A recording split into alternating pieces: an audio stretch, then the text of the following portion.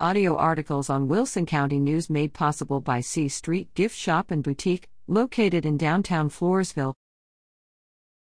Phi Kappa Phi initiates Jacqueline de la Torre.